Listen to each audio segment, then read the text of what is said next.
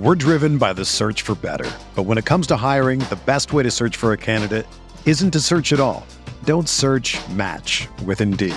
Indeed is your matching and hiring platform with over 350 million global monthly visitors, according to Indeed data, and a matching engine that helps you find quality candidates fast.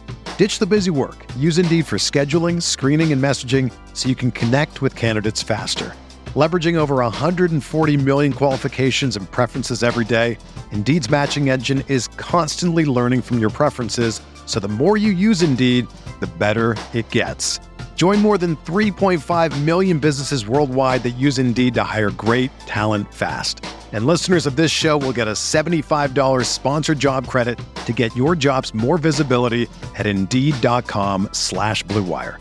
Just go to Indeed.com/Blue Wire right now and support our show by saying that you heard about Indeed on this podcast. That's Indeed.com/Blue Wire.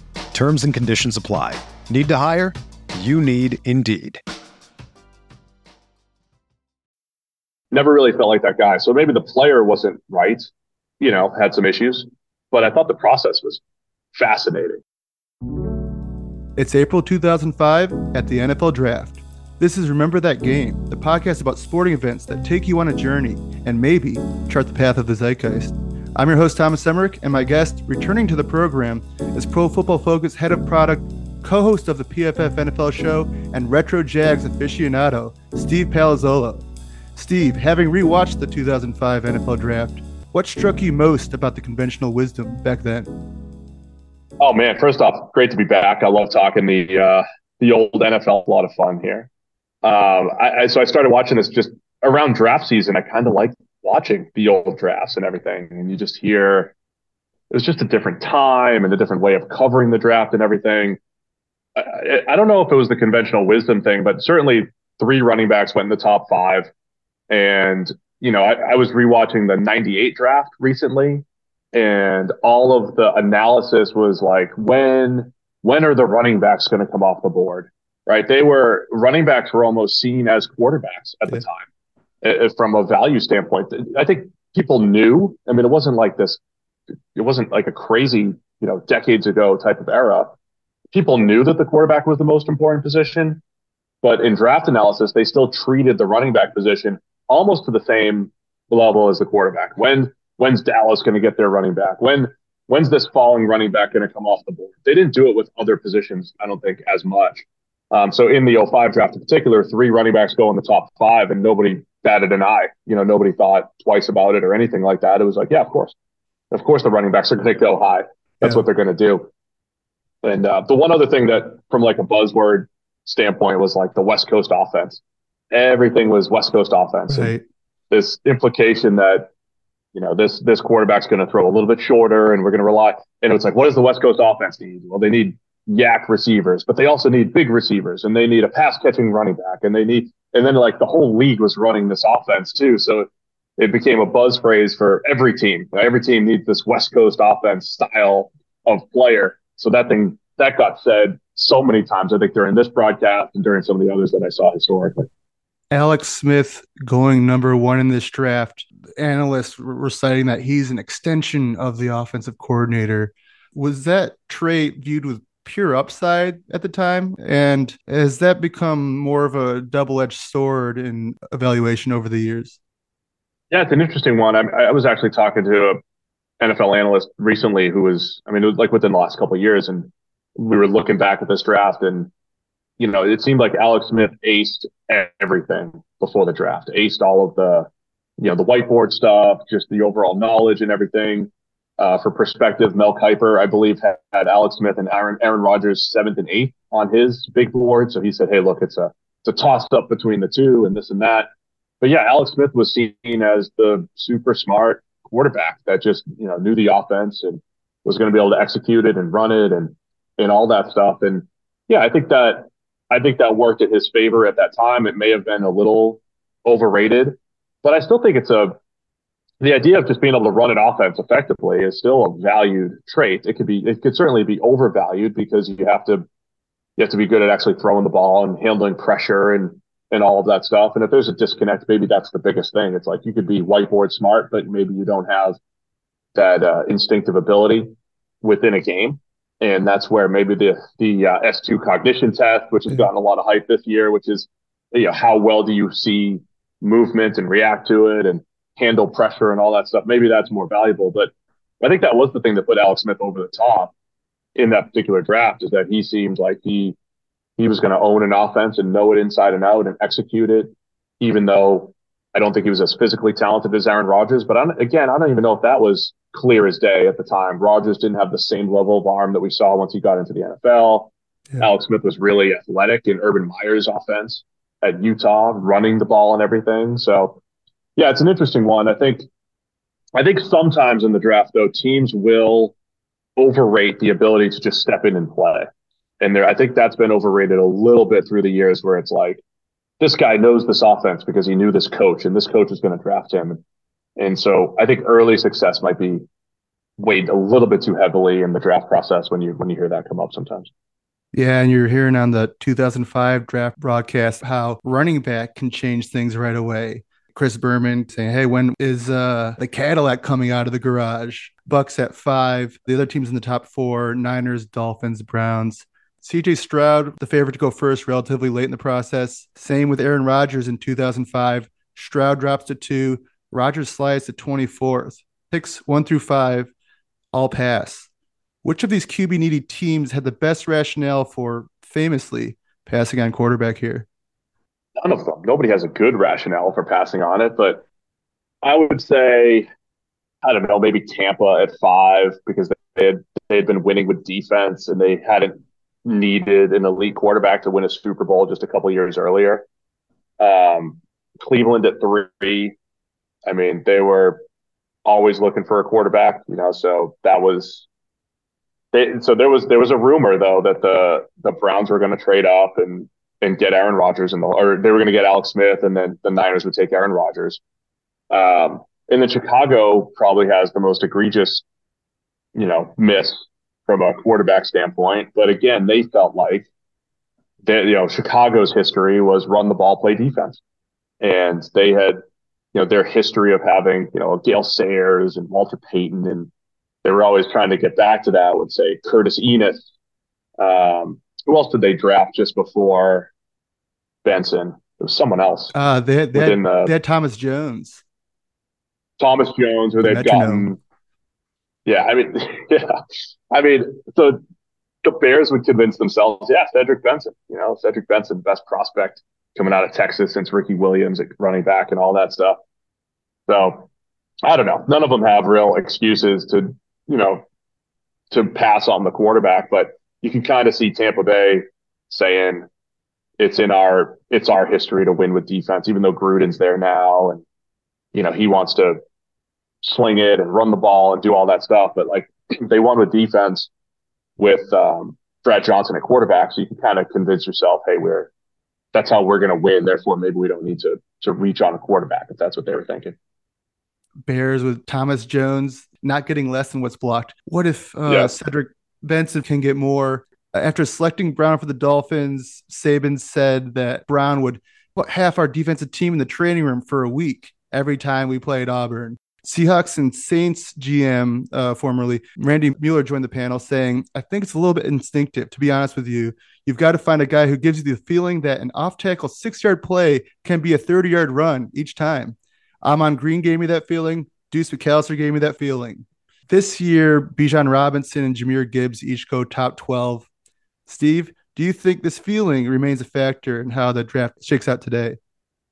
Yeah, maybe a little bit. I mean, I think teams are certainly much smarter. I mean, I don't think you'll ever see 3 running backs go in the top 5 or anything. I mean, it was rare even for 2005 when it happened.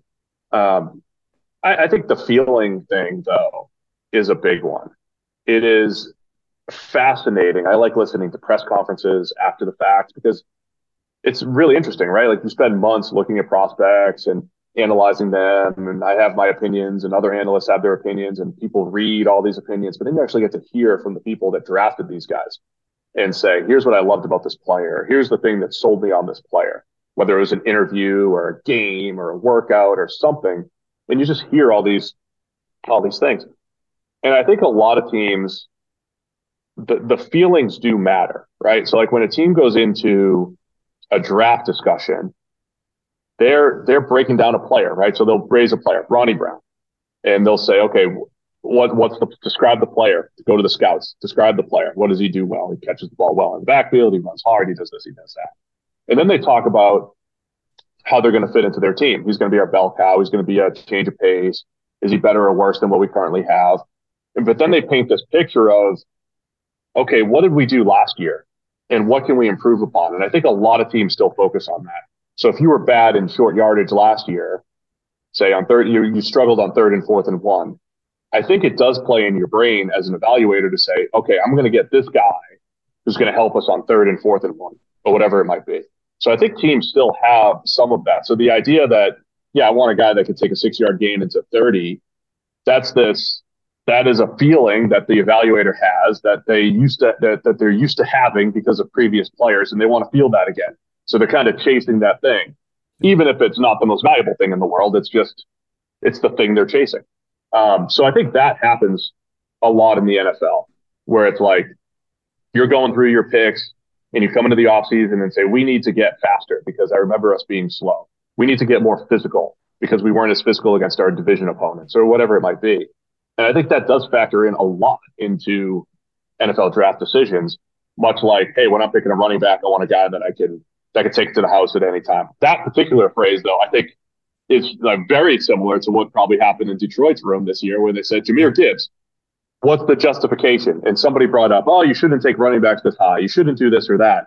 But somebody shouts from the other side of the room, but this guy could score from anywhere on the field. I could absolutely see that statement coming up. And they're saying, yeah, Jahmyr Gibbs is a playmaker. We'll throw it to him. We'll throw him bubble screens. He'll run receiver routes. We'll hand it off. We'll run him inside and outside, and he could score from anywhere on the field. And therefore, that's a big factor. And we're okay taking that at 12 because he's a playmaker and he's a touchdown maker from anywhere on the field. Yeah, I mean, the movie Air, the spring, about Michael Jordan and Nike, is about how they see someone do something special that makes them feel something, and then it leading to a very lucrative decision. Many movies by the same premise, which works because it's the metaphor for this guy, he could break it for 30. But on the other hand, you have a lot of teams, especially in this 05 draft. We'll go into a game here called Good Process, Bad Outcome. All the glory goes to good process, good outcome, bad process, good outcome. So for the teams that managed a good process based on what we know now, maybe a little ahead of their time, or just didn't work out, let's throw them a bone and see if Steve thinks they make the grade. Browns at 3, pass on Rodgers, but Lions took Joey Harrington at 3 a few years earlier. Now his cap hit will be 20 times higher than old Charlie Fry, or young Charlie Fry at the time, who they'll go get in the 3rd round. Cleveland wouldn't so much as reach the playoffs for another 15 years, but is this good process, bad outcome? As far as the Browns going with Braylon Edwards in particular? Yeah. I mean, the financial hit of the quarterbacks is definitely something. Like, I wasn't analyzing football at the time. I wasn't thinking of that more as a fan at the time. But that has definitely changed over the last 10 plus years with the new CBA. At PFF and, just general analysis, we talked a lot about if you don't have a quarterback, you have to take a shot. But there were far greater financial implications if you missed on the quarterback back then.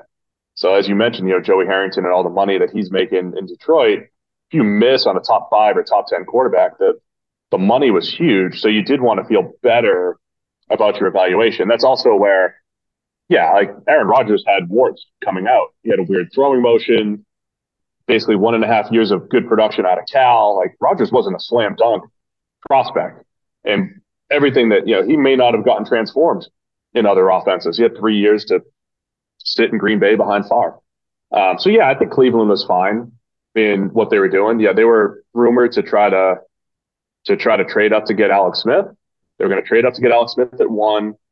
The Niners were mulling it over, and the Niners were going to take Aaron Rodgers. And that was really interesting because Mortensen was reporting this, Chris Mortensen, on the broadcast. The previous year was the Eli Manning year. It's 2004. He tells the Chargers, nope, I'm not signing. So there was that was the thing back then, that a quarterback or a pick was going to not sign with their team or demand that they were going to go somewhere else or whatever it was. And the Chargers drafted Eli Manning at 1, and then they immediately flipped him to the Giants, who drafted Phillip Rivers at 4. So that was fresh in everybody's mind. And then there was a question, hey, if the Niners draft Alex Smith, will he sign with the Niners? Like, this was a question that was asked at the draft at that time. And, they said, yeah, there's no problem with Alex Smith's signability. However, the Niners apparently didn't have a huge difference in their grades between Alex Smith and Aaron Rodgers, to the point where they were willing to trade down and take Rodgers at 3 if the Browns traded up from 3 to 1. So I think the Niners, man, they would have really made out if they got Rodgers at 3, I think, if he had developed properly. And then the Browns, I guess they don't really miss out on anything, because Alex Smith going to Cleveland, I don't think anything great would have turned out there.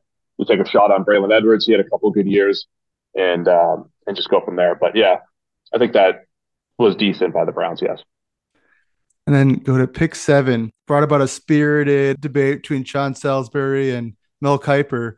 Troy Williamson or Mike Williams? Vikings have Donnie Culpepper, just traded Randy Moss.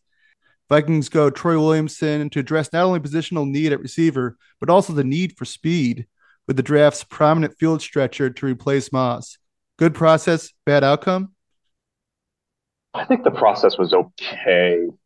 I don't know. My co-host on the PFF NFL podcast, Sam Monson, will not call it good process.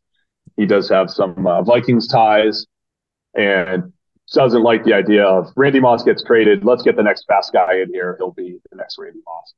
So I think he would vote bad process. I think what's interesting there, though, is Mortensen. So Mel Kiper loved Mike Williams at the time. Mike Williams was his number 1 player on the board. He had just sat out his final year at USC. He was already a big-bodied, huge receiver. The NFL had been, college football had really been creating a whole bunch of big-bodied, massive targets. Roy Williams and Charles Rogers, all those Lions draft picks, but also guys like Andre Johnson are coming through, and Larry Fitzgerald. I mean, there is just a slew of big-bodied receivers in this decade. And Mike Williams is the next one. And Mel loved Mike Williams, loved him. And then, the other guys, they seemed to think, yeah, Troy Williamson was fine. I don't think it seemed like a stretch at the time. But the big question was catching the ball, right? He was super fast, and he didn't catch the ball effectively. And certainly that carried over to Minnesota, where he did not catch the ball very effectively. Yeah. He had flashes of a couple deep passes here and there, but 4 career touchdowns. So it certainly didn't pan out. I thought the process was, just okay. But I love speed receivers. I love taking that chance on speed receivers because they can change the game. And just, unfortunately, Troy Williamson didn't end up being one of those guys. Kiper. We're driven by the search for better. But when it comes to hiring, the best way to search for a candidate isn't to search at all. Don't search, match with Indeed. Indeed is your matching and hiring platform with over 350 million global monthly visitors, according to Indeed data, and a matching engine that helps you find quality candidates fast. Ditch the busy work. Use Indeed for scheduling, screening, and messaging so you can connect with candidates faster. Leveraging over 140 million qualifications and preferences every day, Indeed's matching engine is constantly learning from your preferences, so the more you use Indeed, the better it gets. Join more than 3.5 million businesses worldwide that use Indeed to hire great talent fast. And listeners of this show will get a $75 sponsored job credit to get your jobs more visibility at Indeed.com/Blue Wire. Just go to Indeed.com/Blue Wire right now and support our show by saying that you heard about Indeed on this podcast. That's Indeed.com/Blue Wire. Terms and conditions apply. Need to hire?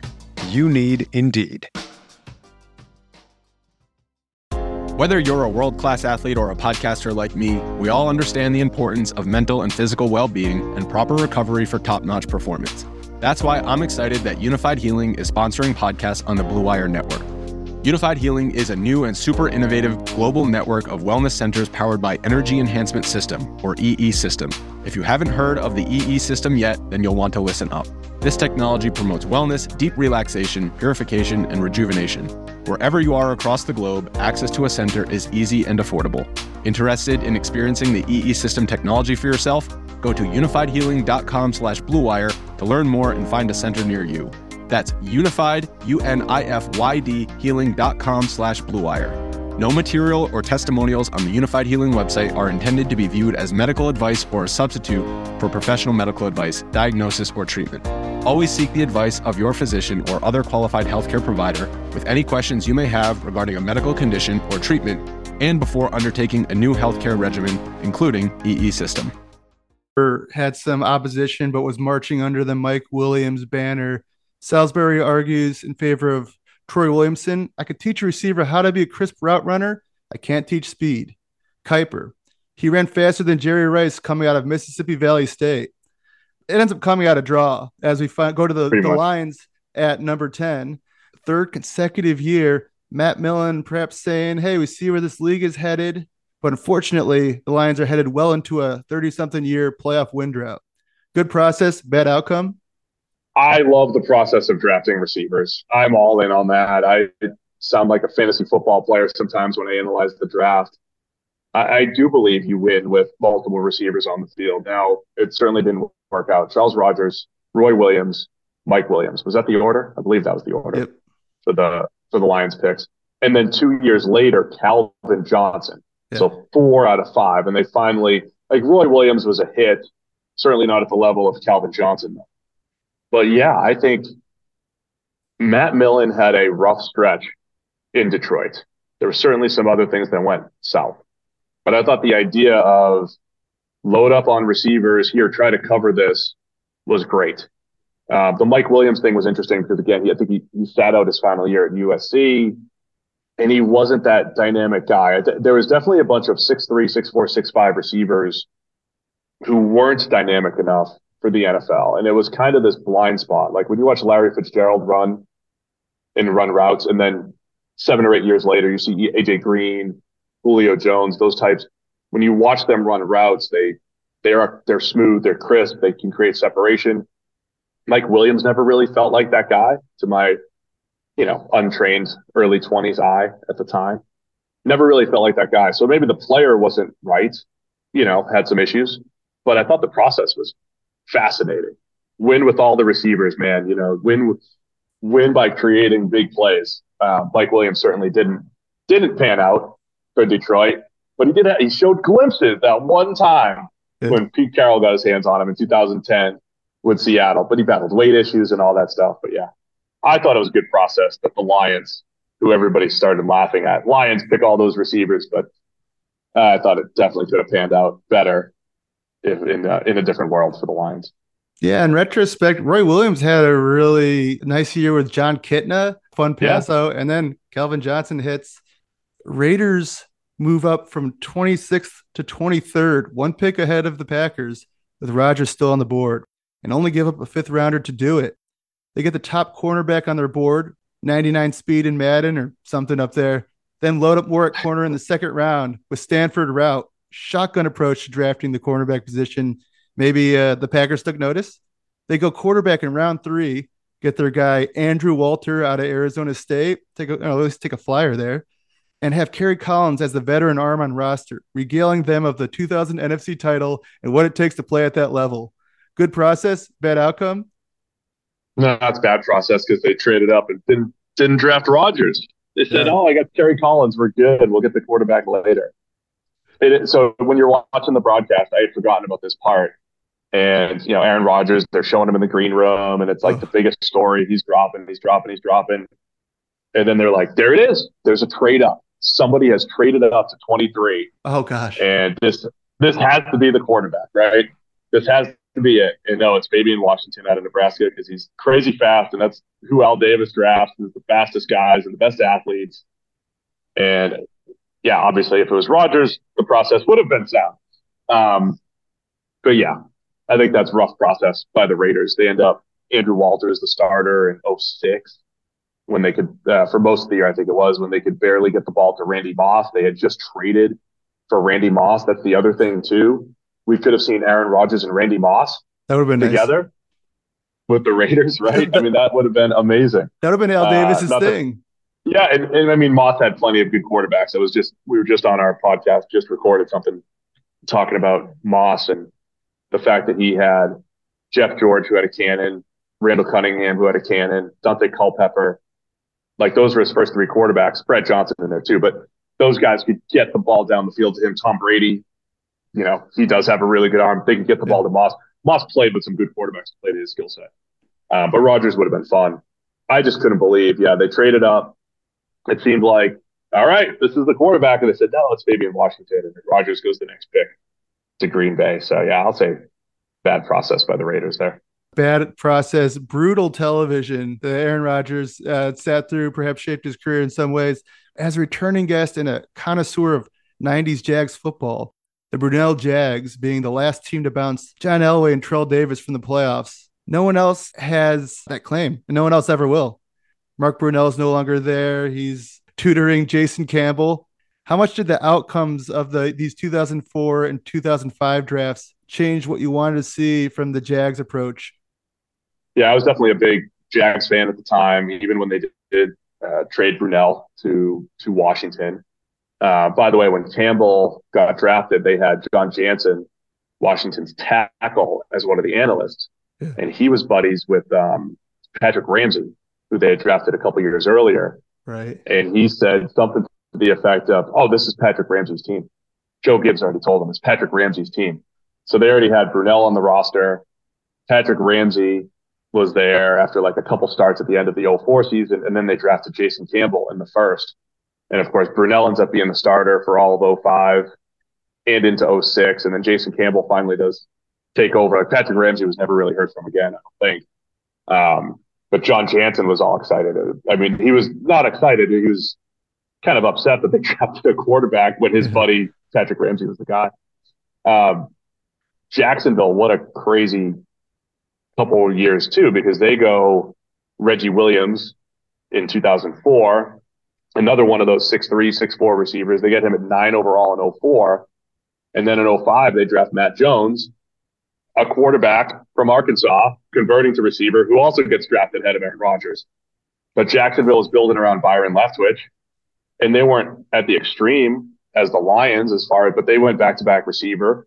So they went Leftwich as their quarterback in 2003, Reggie Williams as their receiver in 2004. They also got Ernest Wilford, the receiver out of Virginia Tech. I think that was 2004, and he's 6'4". And then they bring in Matt Jones, who's 6'4", 6'5", and ran the slowest looking 4.37 I've ever seen at the combine because he's tall and long, right? So the Jags were like, we're doing the same thing Millen's doing, right? We're going to win with receivers, and we're going to have the biggest group of receivers you could find. They're all 6'4", they're all 6'5", these big body targets for Byron Leftwich. And then even the next year, they bring in Mercedes Lewis as a monster tight end as well in the second, late first round. So yeah, the Jags were building a team in like Jack Del Rio's image, which was Marcus Stroud and John Henderson, huge defensive tackles, right, huge receivers. They were going to run the ball, run play action, vertical passing attack. So that was the thing. Like when quarterbacks were being classified back then, they were either big arms guys that wanted to stretch the field, or they were West Coast guys. If anybody didn't have a cannon for an arm, they were West Coast guy. Yeah. Even though Brett Favre was excelling in the West Coast offense with his cannon, right? So Leftwich was not a West Coast offense guy. Long release, very good velocity, throws the ball down the field. So they were a vertical passing attack, and they wanted to get vertical with those receivers. They draft Matt Jones, and what an interesting career Jones had. He ended up having the drug issues, but the first game that they played in 2005 against Seattle, they used Matt Jones in like 7 different ways. He was taking direct snaps. He was taking handoffs, end arounds. It was like, wow, they found the Arkansas quarterback, Matt Jones, who was not a good passer, was a great runner, ran 4.37. He's 6'4", 6'5". They're going to use him as this unique weapon. And they did it week 1 against Seattle in 2005. And he was doing all sorts of like gimmicky, forward-looking things. It was like the last time they even did that. It was like week 2, that stuff went out the window. Ugh. And Matt Jones just became another receiver. And he never became a deep threat with size at 4.37 speed. He became a good possession receiver. His 2007 season, I think it was very good. It was just a good possession. He caught some slants, moved the chains. But he was weird because he was a converted quarterback. He never had great ball skills. Couldn't throw him fades. He never really won down the field. He would win on short routes. He became an uber possession receiver for the Jags. So Yeah, it was an interesting time for Jacksonville. I mean, they ended up being really good in '05. They were good in '07. I think Del Rio had a decent run there where he built just a good solid team. They just couldn't get over the hump because the quarterback play, it's so tough when you don't have elite quarterback play. It was always good, not great, whether it was Leftwich or Garrard under center. So I guess we could end with a game called Who's Popping in Your Model? A couple guys that I'd love to see block for Fred Taylor, who is still piling 1,000-yard seasons at the time, were Evan Mathis to the Panthers in round 3 and Chris Myers to the Broncos in round 6. Not your prototypical downhill road graders, but could really make a zone-heavy approach sing. Like that Myers landed in a Shanahan system. They don't have the pedigree or style of Logan Mankins, who went first round to the Pats here. And they won't have the inside track to every all-pro team and that kind of notoriety. But hopefully some website will come along and give them their due, strangely out of England maybe. So they were popping in my model. Who's popping in your model? Do you think DeMarcus Ware out of Troy would have been a model guy, or who were your guys? all right, I got to touch on what you're talking about here. Evan Mathis and Chris Myers. I mean, PFF finally started grading players in '08. I didn't join the company until about 2011. But yeah, Evan Mathis was this zone blocking favorite for a while. He had 90 plus PFF grades every year from 2009 through 15. Always graded well in the run game. And Chris Myers was the same thing. Perfect Shanahan scheme center, makes those incredible reach blocks. He's kind of undersized and moves really well. So yeah, he would, like, those guys were fun. And yeah, they would have been great for my Jags back then. I think if we were watching college back then, I think DeMarcus Ware absolutely would have popped. He was a defensive end at Troy, basically. The other interesting note, as they were talking about, Dallas was thinking about taking Marcus Spears at number 11. They had picks 11 and 20. Yeah. Spears was like your old school prototypical 300-ish pound 3-4 defensive end. And they wanted both guys, and they got both. DeMarcus Ware at 11 and Spears at 20. I mean, for Bill Parcells' 3-4 defense, that was perfect. But I think Ware and Sean Merriman, the two rush backers, basically, I think they would have had great college production that would have shown well. I bet David Pollock, didn't get to see his career at Georgia, coming out of Georgia, his career at Cincinnati because of the neck injury. I bet David Pollock would have graded really well in college. I bet the guys, hindsight's easy for me here. I bet the guys that didn't pan out would not have popped in the model, man. I bet they wouldn't have had the best production. I bet Alex Barron at 19, the tackle out of Florida State, would have had some rough pass blocking grading that would have said, buyer beware here in the first round. Absolutely. I don't know if we're going to take this guy, So those would be my predictions, especially those pass rushers. I think DeMarcus Ware, Sean Merriman, that stuff usually translates well at the next level. So I bet they were dominant in college in PFF grading.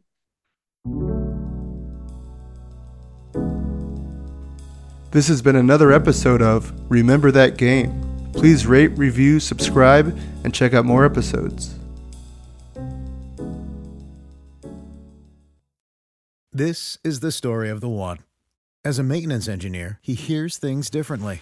To the untrained ear, everything on his shop floor might sound fine, but he can hear gears grinding or a belt slipping. So he steps in to fix the problem at hand before it gets out of hand. And he knows Grainger's got the right product he needs to get the job done, which is music to his ears. Call, click Grainger.com, or just stop by. Grainger, for the ones who get it done.